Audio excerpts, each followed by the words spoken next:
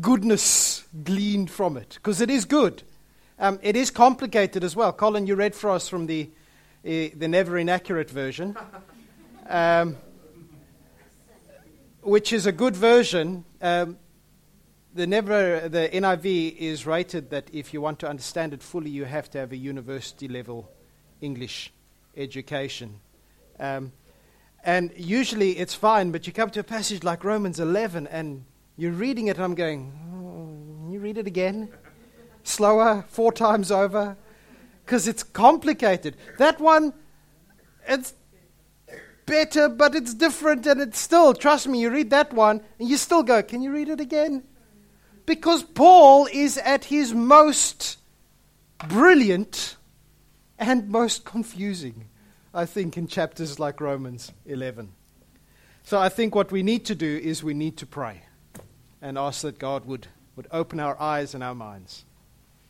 Lord Jesus, please do open our eyes and our minds. We own that we sometimes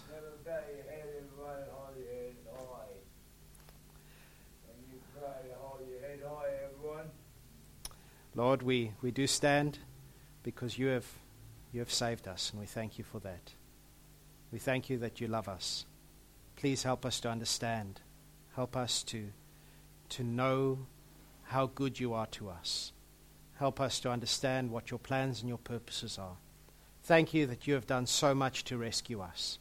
I pray that you would give us your heart, that others too would be saved.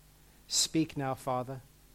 You wrote this. You inspired Paul. Please help us to understand what was meant and what it means for us today, all these years after it was written. Bless us, I pray. Speak through my lips. Amen. You know the story of Elijah. It's one of my favorite stories for so many reasons. I call him Elijah, the amazing, miracle-working, depressed prophet, because he ends up doing all sorts of wonderful things. He's one of the stories of being there where there's no water and no rain, and God provides for him, and then he goes to a widow, and there's oil provided, and all sorts of things happen to Elijah. The situation is that the king and his wife, a pleasant woman named Jezebel, were leading the people astray. I'll put my olive branch there. Were leading the people astray. They were worshipping Baal all the time. God had enough of that. He said there will be no rain. Eventually there's the showdown of all the prophets of Baal on Mount Carmel. Elijah comes and says, right, let's have a test. Let's see which God is real. It's a great story because the prophets of Baal are there and they are busy. I beg your pardon? That's okay. I'll preach because I've got the Bible. There it is. I beg your pardon? Basic instructions before leaving Earth. It stands for I do all domination. Basic instructions before leaving Earth. Don't you hate for repeating itself? Bible's good. So always. Well, let's see what the Bible says in this chapter. Because we've got Elijah way back when, and Paul refers to it here. We've got Elijah, he's standing there, and he says to the prophets of Baal, right, let's see who can cause this sacrificed animal to sort of burn up. And the prophets of Baal, it's a lovely story. The prophets of Baal are dancing, probably a bit more wildly than I dance, and slashing their wrists to make blood flow, because this is how, obviously, you've got to get Baal's attention, and they, and it goes on for like hours. Eventually, Elijah starts teasing them. Yell a bit louder, I think he might be deaf, or asleep, or on the toilet. Eventually, they stop. Elijah, he has water poured over his offering. Lots of water. And then he just, God, show who's God. Fire burns up, all the water gets sucked up and evaporates as well. Incredible thing. And then Elijah full of fervor for God, kills all of the prophets of Baal. So I think it's about 700 of them. Now he goes off. Eventually, Jezebel, the wicked queen, finds out about this. She is totally upset. She sends messages, says, "Oi, you better watch out, Elijah. You killed my mates, the prophets of Baal. I'm going to kill you." Elijah runs off. Elijah is desperate. He runs into the desert. He falls down and says, "I've had enough, God. I'm the only one who loves you and trusts you and follows you in this world, and I've had enough. Just take me home. I don't want to be here anymore." And I think Paul finds himself here as he deals with the world, and he looks at the church and he sees a very similar situation to that which Elijah faced. The gospel has been winning this incredible victory against a pagan world, a world where God is not allowed to be God. And then Paul looks around and he sees all these people coming to know God and trust God and believe that Jesus saves. And then he looks to his own people, the people of Israel. This has been the focus of chapters 9, 10, and 11. And he sees, here are the ones through whom the gospel came, and they are rejecting Jesus. They are rebelling against God. And Paul, you can almost hear him saying, "Lord, why is this? How can it be that we are the only ones left? I am an Israelite." "Yes," says Paul, "I am an Israelite. I'm of the tribe of Benjamin. I'm even named Saul, the name of the greatest Benjamite ever, King Saul. And is it just me? Has God rejected his own people?" We saw last week that Israel as a people in general have stumbled over Jesus and not trusted in God. Does that mean that all of God's promises to them are null and void? Most of us are not I think none of us are Jewish in this room today. Can we assume that God has had enough of the Jews once and for all? You remember Moses, when Moses was standing there and they'd just done that terrible thing, worshipping the golden calf, and God said to them, "Stand back, Moses, I'm going to wipe them out and I'll start again with you." Has God done that with us? As he said to us, "Stand back, I'm going to start again. The Jews have had their chance, let's try some other nation." Has God switched tracks and created a new people for himself? Has God rejected his own people? Now remember, Rome at the time that Paul was writing this was an anti-Semitic place. Jews were not loved in society, and it was tempting for the church to not love them much either. And so you might have expected Paul to ask this question, has God rejected his people? And you might have expected the answer to be yes. After all, where are they in the church? But in fact, the very way Paul asks the question insists that the answer must be no. Of course God hasn't rejected his people. He hasn't rejected his people whom he foreknew, says he in verse 2, or those he chose from the beginning. He says in verse 28 something similar. In fact, he bookmarks the chapter with this. Verse 28, he says, "Many of the people of Israel are now enemies of the good news. This benefits you Gentiles. Yet they are still the people he loves because he chose their ancestors, Abraham, Isaac, and Jacob." And Paul thinks back to these dark days of Elijah, where it seems like people are just rejecting God, and those who should know better, those who have a history with God, are turning away from him and worshipping worthless things. In fact, it's a bit worse because they are not turning away from him, but they are deliberately turning to an image of him that they have made. An image which says, "Follow the rules and God will love you." Instead of saying, "Trust God and he will provide for you." Paul thinks about Elijah and he says, you know what? There's another similarity here as there was there. Because think what God told Elijah when Elijah threw his pity party. Elijah said, "I'm the only one, God." And God said, "Elijah, mate, I've kept 7,000 for myself who have not bowed before Baal." And Paul looks at that and says, you know what? Just as there were 7,000 there who had not defied God, who had not rebelled against God, who had stayed true to God, there are also a remnant today in his time, and I believe a remnant that lasts even today. The remnant, the dividing line is, of course, whether they trust Jesus, that he is Lord, that he died, that he rose again. And it's true that most of the Jewish people have refused to accept Jesus. But I believe Paul says quite clearly that God has kept some who have stayed true to God.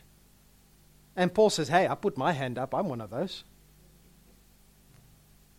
And not those who are true to God because they keep all the laws and they obey everything, but those who are saved by grace. Those who trust Jesus.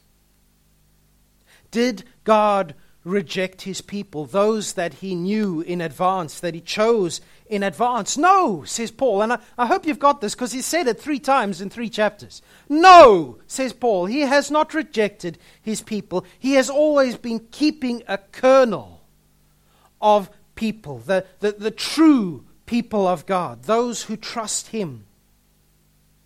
Saved not by mere DNA heritage from Abraham, but by trusting in God's grace through Jesus. Who know that the only hope of being right with God is trusting God through Jesus.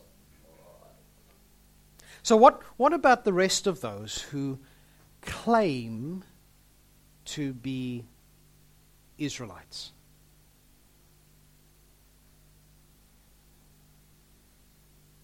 Because Paul sees that there are Israelites, true descendants of Abraham, and those who are perhaps genetically Israelites, but actually live as enemy combatants, standing against the gospel of God, against the truth of God, against the grace of God.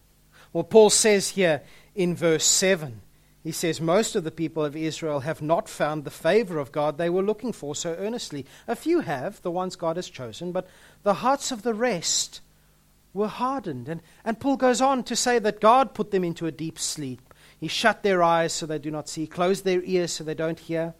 And he speaks, David, he quotes a psalm where David speaks about the enemy's table becoming a snare and a trap, and they think everything is going well and they're blessed, but they're actually stumbling over how good things are going.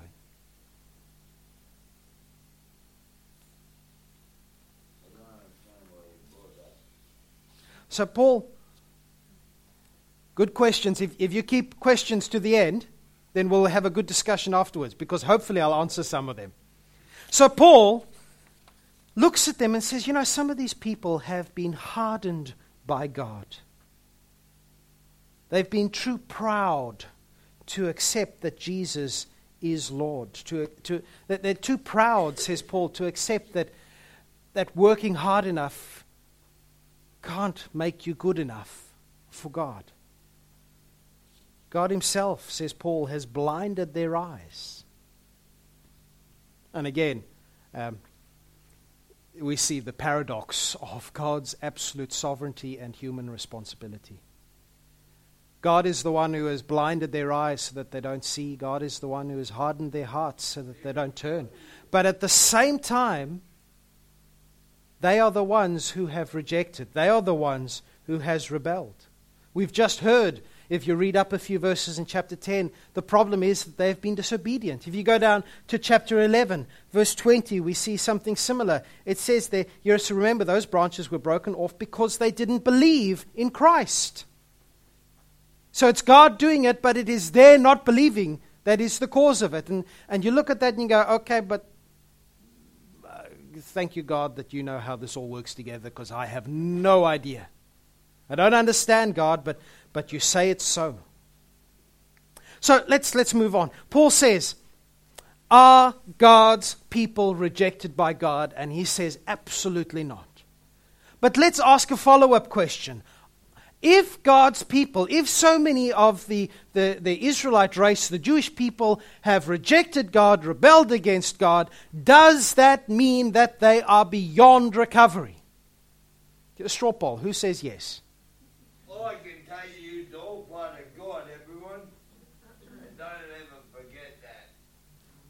God's good. Who says that they are not beyond recovery? Yeah, I'm just going to stop preaching now.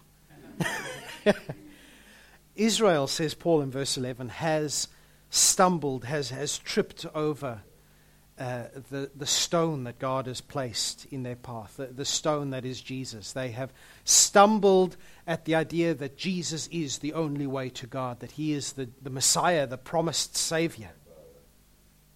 But Paul goes on to say that actually this stumbling, this rebellion, this falling is not just an accident, it's actually something that God uses, perhaps even that God intended. Because if you think about it, had Israel en masse accepted Jesus is the Lord and the Savior and the Messiah, it's very possible that some of the Jewish prejudices would have been reinforced. You know that old saying, thank you, the prayer of a Jewish man, thank you, God, that you have not made me a Gentile or a woman. Now, at least, or a slave. A Gentile or a slave or a woman. Okay, we're all Gentiles, but thank God that you have not made me a slave or a woman. But do you see the problem? If God had come and all of the Israelites had accepted straight away Jesus is the Messiah, it's still a very in-house Jewish thing. But all along, God has wanted Jews and Gentiles together to be blessed. Way back when God came to Abraham in Genesis chapter 12 and 15 and 17, God said to him, Abraham, I'm going to bless you. I'm going to be your God. You're going to be the person that I use to bless the whole world. And not just you, Abraham, but all the nations of the world will be blessed through you. And so I think God looks and he says, okay, my people have got this very insular thing that it's all about us. And so I'm going to use their very rebellion against me to take the gospel and spread it wide. Because instead of it just being us, it's going to be all of the world, open invitation to come and be members of the people of God. And in fact, God is wonderfully devious because he does it. I don't know, is that hip? Horrible to say God is wonderfully devious? Devious in a good way. Devious in a good way, because he says, right, the Jewish people, perhaps we need to just open it up. In their rebellion, I'm going to offer salvation to everyone. And in offering salvation to everyone, they're going to get so jealous that they're going to say, me, and want it back for themselves. Perhaps it's not God being devious. Perhaps it's just God knowing to treat people like 2-year-olds. You know, if you give someone, Colin, would you like this toy? Taryn, would you like this toy? Now Colin's going, I want it. It's not fair. I want it. Give it to me. Neither of you can have it if you can't get on without fighting. You see, I'm not God.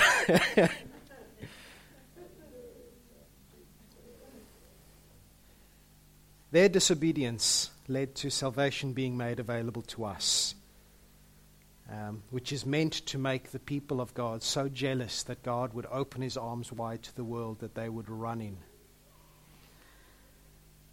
Are we still making the people of God jealous? Or are we so in their own shoes that it's all about us?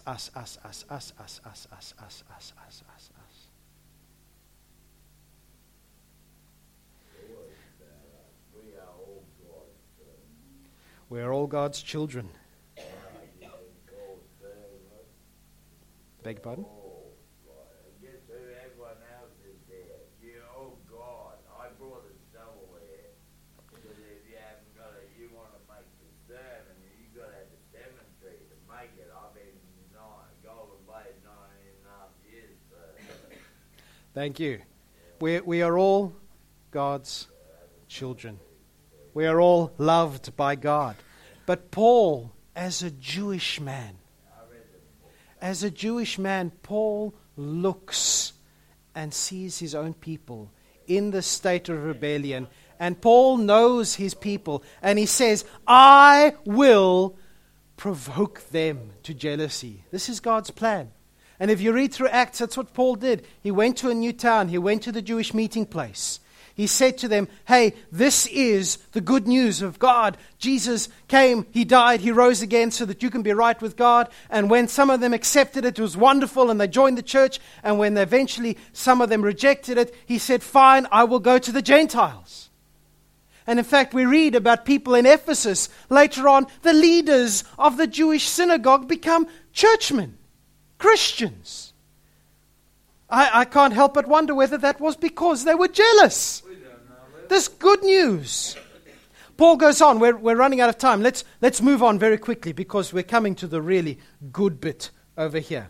Paul says here, did God's people really stumble and fall beyond recovery? Of course not.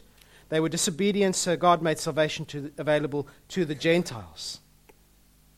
He goes on. He says, verse 12, if the Gentiles were enriched because of the people of Israel turning down God's offer of salvation, how much greater a blessing the world will share when they finally accept it. Since verse 15, their rejection meant that God offered salvation to the rest of the world, their acceptance will be even more wonderful. It will be life for those who are dead. And since Abraham and the other patriarchs were holy, their descendants will also be holy, just as the entire batch of dough is holy, because the portion given as an offering is holy. For if the roots of the tree are holy, the branches will be too. I love Paul's little logical twist there. It says, if the Jews rejecting God means that we get saved, put all of that on a sliding scale. Rejecting to accepting. Wow! It's going to be fantastic when God's people accept Him. And life from the dead, I think Paul is speaking there of the resurrection when Jesus returns. He's speaking of the day when Jesus returns and we will see God's glory in the utmost. What is this business with a tree? This is an olive tree branch for those of you who are not gardeners. There are absolutely 0 olives on this olive tree branch. I think how many olives have we had from this tree? I think the birds eat them. Which means that there are not enough for us to get on our table, any olives. Here Paul has this interesting idea of God's people as an olive tree. What does he say here? He says, think of the original recipients of God's promise. Abraham, Isaac, Jacob. Think of them as the roots of this olive tree. They, if you want to, they are drawing nourishment from the promise of God, where He said, I will bless you, I will be with you, I will bless all the world through you. Ultimately, all of those promises of God forming His kingdom, bringing us to Himself, God being with us, God being the King, all of those things coming through from there, through the root, through the people to whom it was originally promised. And from there, the tree grows and flourishes because of the goodness and grace of God. Now, as you can see, I cut that bit off this morning, but if you go to my house, I have trimmed one of our olive trees. I looked it up on the web this morning, and I trimmed it at the wrong time of year. But, nevertheless, I have trimmed and pruned and chopped away at an olive tree. We had branches, how long? 1.5 meters, 2 meters long, that I am now bending into shapes to keep the birds away from my fruit. So at least the olives will be useful in some way. There were some branches that just had to be cut out. When we got to the house, somebody had topped the tree, and it had become basically an olive bush. And trees grow better when they are open in the middle, when they can spread, when there's space, I'm told. So I chopped out the inner branches and opened it up. It still looks like it's been hacked to death by a maniac with a saw, but I hope that it's now going to grow better. Because there were branches in the wrong place, crowding each other out, crowding out the light, crowding out the nutrients. Now, says Paul, originally the olive tree of God, the people of God, had many, many, many branches. God had promised to Abraham that he would make his descendants as numerous as the sand on the seashore. Think of that as a messy tree with all these branches in there.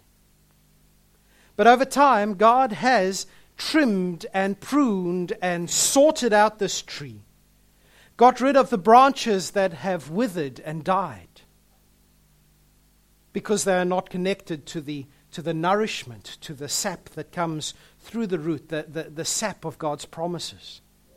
God has pruned out those who do not believe, who have rejected him, ultimately who reject Jesus. And it's not just a New Testament thing that Paul says God is pruning out the tree. No, if you look back in the Old Testament, God, we saw in chapter 9, God said, I pruned out Esau, but I chose Jacob. We saw it even in the story of Elijah. God had pruned hard to get 7,000 tip branches that were still connected to the sap, to the root, that still trusted God.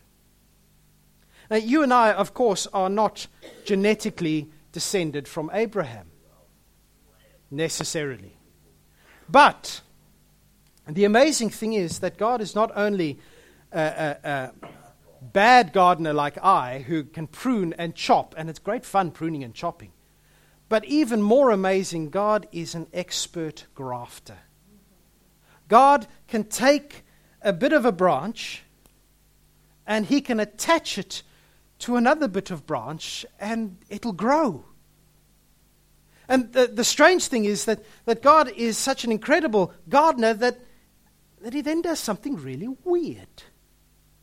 He takes branches from unproductive, wild, straggly, icky olive bushes, and he grafts them onto this cultured tree that he has been culturing for thousands of years. He grafts you and I into the family of Abraham. How? Well, it's all because of trust. Remember, the promise is what we trust on. The promise is the sap that runs through this family tree of Abraham. We're not grafted in because God looks at us and goes, wow, that is a fantastic olive branch. I need that in my tree. We're grafted in because God says, you know what? I made all the olive trees and I want to see them flourish and grow. I want to see all of these people connected. Questions afterwards if we could. I want to see all of these people connected and growing together. It's not that we are more deserving than anyone else, that God should chop out that branch to put me in. What arrogance is that? We shouldn't be arrogant, says Paul in verse 20. In fact, we should be fearful. Because God shows his kindness to those who trust in him, but he also shows sternness to those who don't trust. And if God doesn't hesitate to chop off the natural branches that belong to the tree when they stop trusting, when they no longer have the trust in God, when they no longer rely on his promises, if God is not hesitant to chop them off, why would he be hesitant if you and I stop trusting him? And some of you are sitting here going, oh, Nick. I'm thinking, I read a passage, in fact, maybe it's one of your favorite passages, Nick, John chapter 6, where Jesus said that he will not let go of anyone that the Father has given into his hands. And I can quote you chapters and verse all the time, Nick. In fact, you can go through Romans and tell me that God says that if you trust in him, you will never be put to shame. That once saved, always saved, Nick. Do you actually really believe that, everyone? Absolutely. And the thing is, at the same time God says all those things, he also says to us, you know what? Don't treat God as if he was just another human. Remember that God is God and we are not. Is it possible to be pruned out again? Well, Paul says yes. Is it possible for true Christians to ever lose their salvation? No. Hold the two up and go, thank you, God. There is a tension there. But what is Paul's point here? Paul's saying to us, don't be arrogant and proud before God. God doesn't owe us anything. He saves us because He loves us. And we are saved because we trust in Jesus. And if we or our descendants or our churches stop relying on God, stop relying on His promises, stop trusting Him, then we cease to be the church. We are lying on the ground perhaps and we still say, I'm an olive branch, yeah. And God says, that's very nice, you are an olive branch, but I cut you off. And there's a danger for the church that we do that. There are churches who have so compromised on what God has said that I believe that although they still bear the name church, in God's eyes they are on the pile. Just as, unfortunately, the people of Israel, by and large, say we are God's chosen people. And God looks at them, I believe, at the moment and says, yes, you are, but I've had to prune you off. Because the only way that you stay part of my family is if you trust me. Now, Paul does go, okay, the big question he was asking was, is it impossible for the Jewish people to come back to God? And of course not. If God can put you and I back into His tree where we never actually belonged in the first place, surely He can graft in a branch that belongs there that is completely compatible with the sap. Absolutely, says Paul. Yes, they can be grafted back in, verse 23, if they don't continue in unbelief. If they start trusting in God, believing in Jesus, then God says, fantastic, there's room in the tree for you. And if you believe that you can trust God, then God says, fantastic, there's room in the tree for you.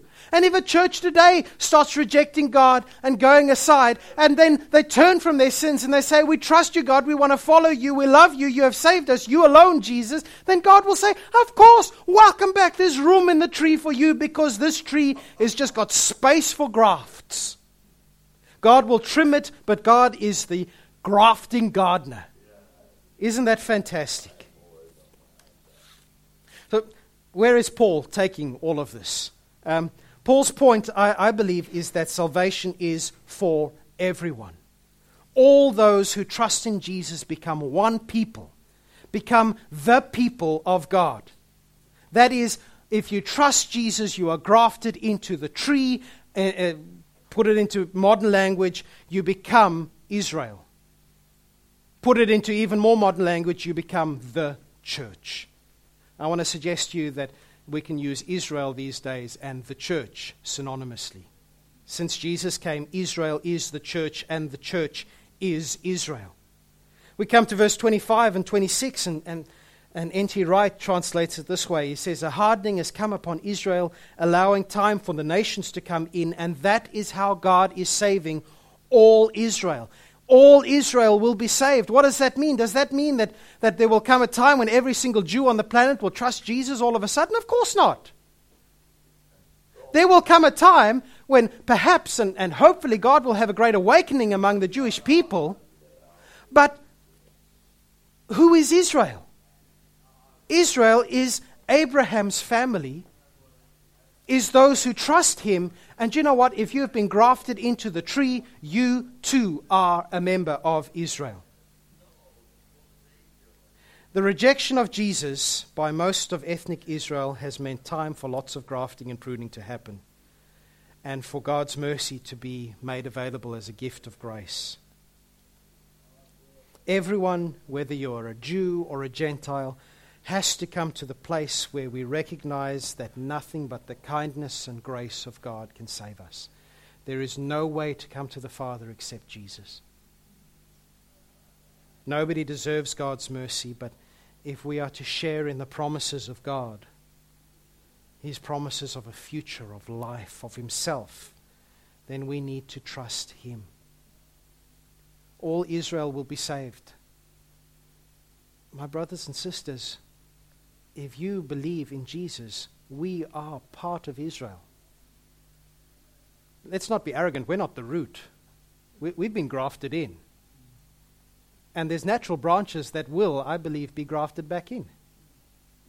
Branches like Paul. He was pruned off. God met him on the road and said, right, Paul, I'm sticking you back on.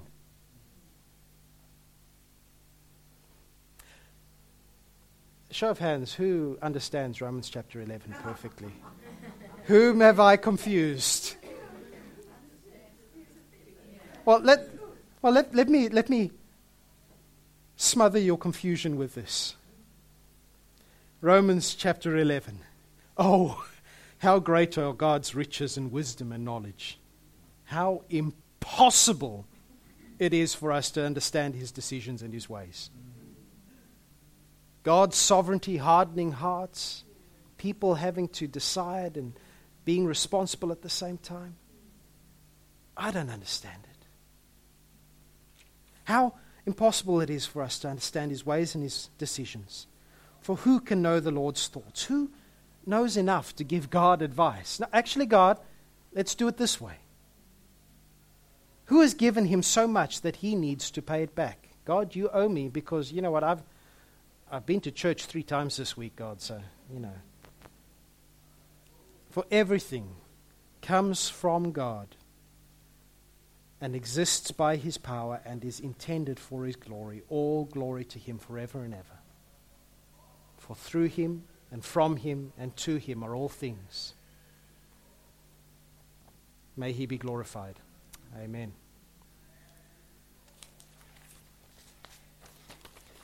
Over to you, Mr. Colin.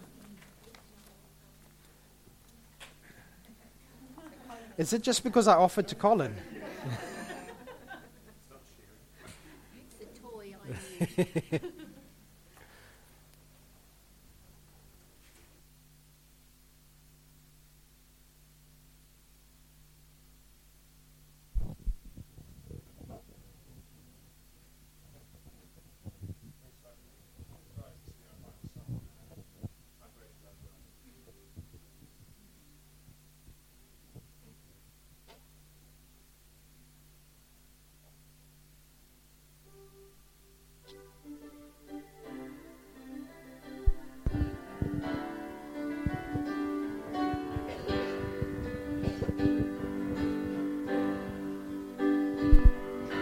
Splendor of the King, clothed in majesty, and all the earth rejoice, all the earth rejoice.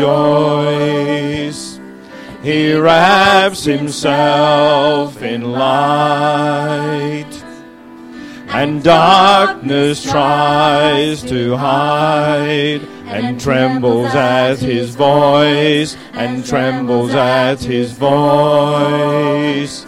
How great is our God! Sing with me, how great is our God! And all will see how great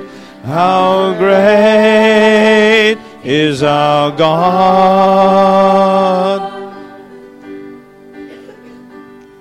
And age to age He stands, and time is in His hands, beginning and the end, beginning and the end.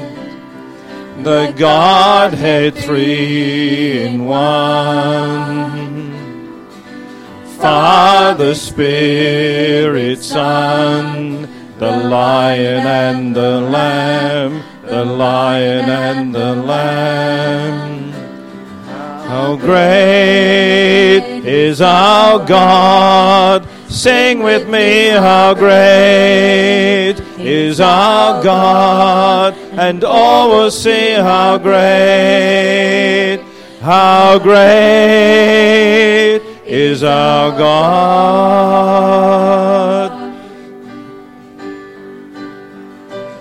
Name above all names, worthy of all praise. My heart will sing how great is our God.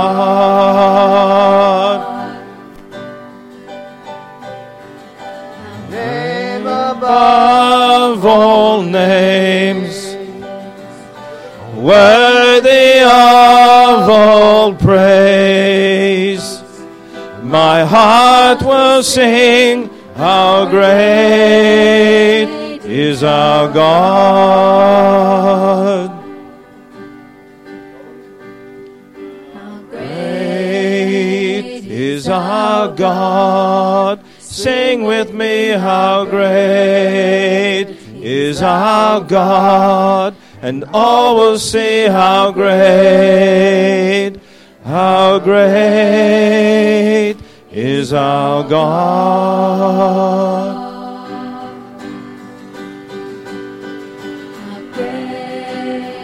Is our God. Sing with me, how great is our God. And all will see how great is our God. Let's bow our heads in prayer. Oh, we praise you, Lord. We thank you, Lord, for sending us Jesus, Lord. We thank you, Lord, that we can have life in him, Lord. We pray that as we go out this week, Father, we celebrate the things you've done in our lives and the way you've blessed us. And Lord, we just pray that your word really just sinks into our hearts this week, Lord, and bears fruit in our lives. In Jesus' name, amen. Everybody, welcome for a cup of soup and some coffee and fellowship.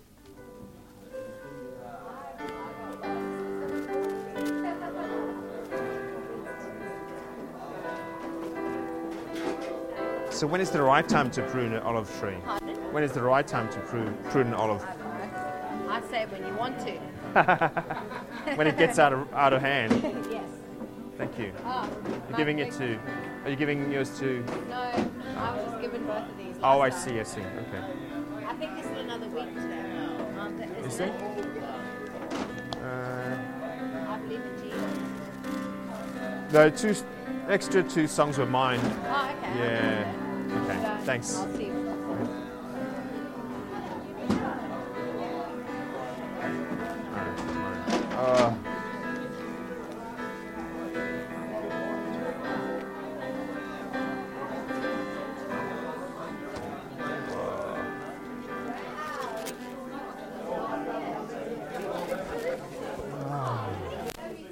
So when is the right time to prune an olive tree? When is the what? Right time to prune. After they've fruited. And you pruned it when? A week ago. Oh, okay. What if this is going to grow by slip? Shall I try? Do you want a Yeah, well, yeah. I mean, actually want to we try. have a lot of seedlings? Have you? Yeah, so we've potted them out so we see them growing. Oh, okay. But take it. I'll see if it grows, yeah. Do you have watering powder? Yes. I've got the gel. Me too. I'm trying with roses at the moment. Ah, okay. And lavender and rosemary. Lavender. I didn't know you could do it with lavender. I'll give it a go. Oh, Thank you, Norman. thank you. Yeah. And at some stage, when you get the songs, because you're on the end of End of September. September, Am I? Okay. or is it October? No, I think it's October. I thought I was singing the 21st of... Anyway, I'll ask Nick. I think it's, yeah. Okay. You're on the last one for September. Oh, I see. Okay. I forgot about that. Yeah, I'll have I've got my files in there. Throat is sore. Yeah, and I've got a little time, so yeah. Okay. Um, ASAP. and I think you're singing, I'm singing the 21st, I think. is it 21st? Okay. I believe. I got to... Yeah.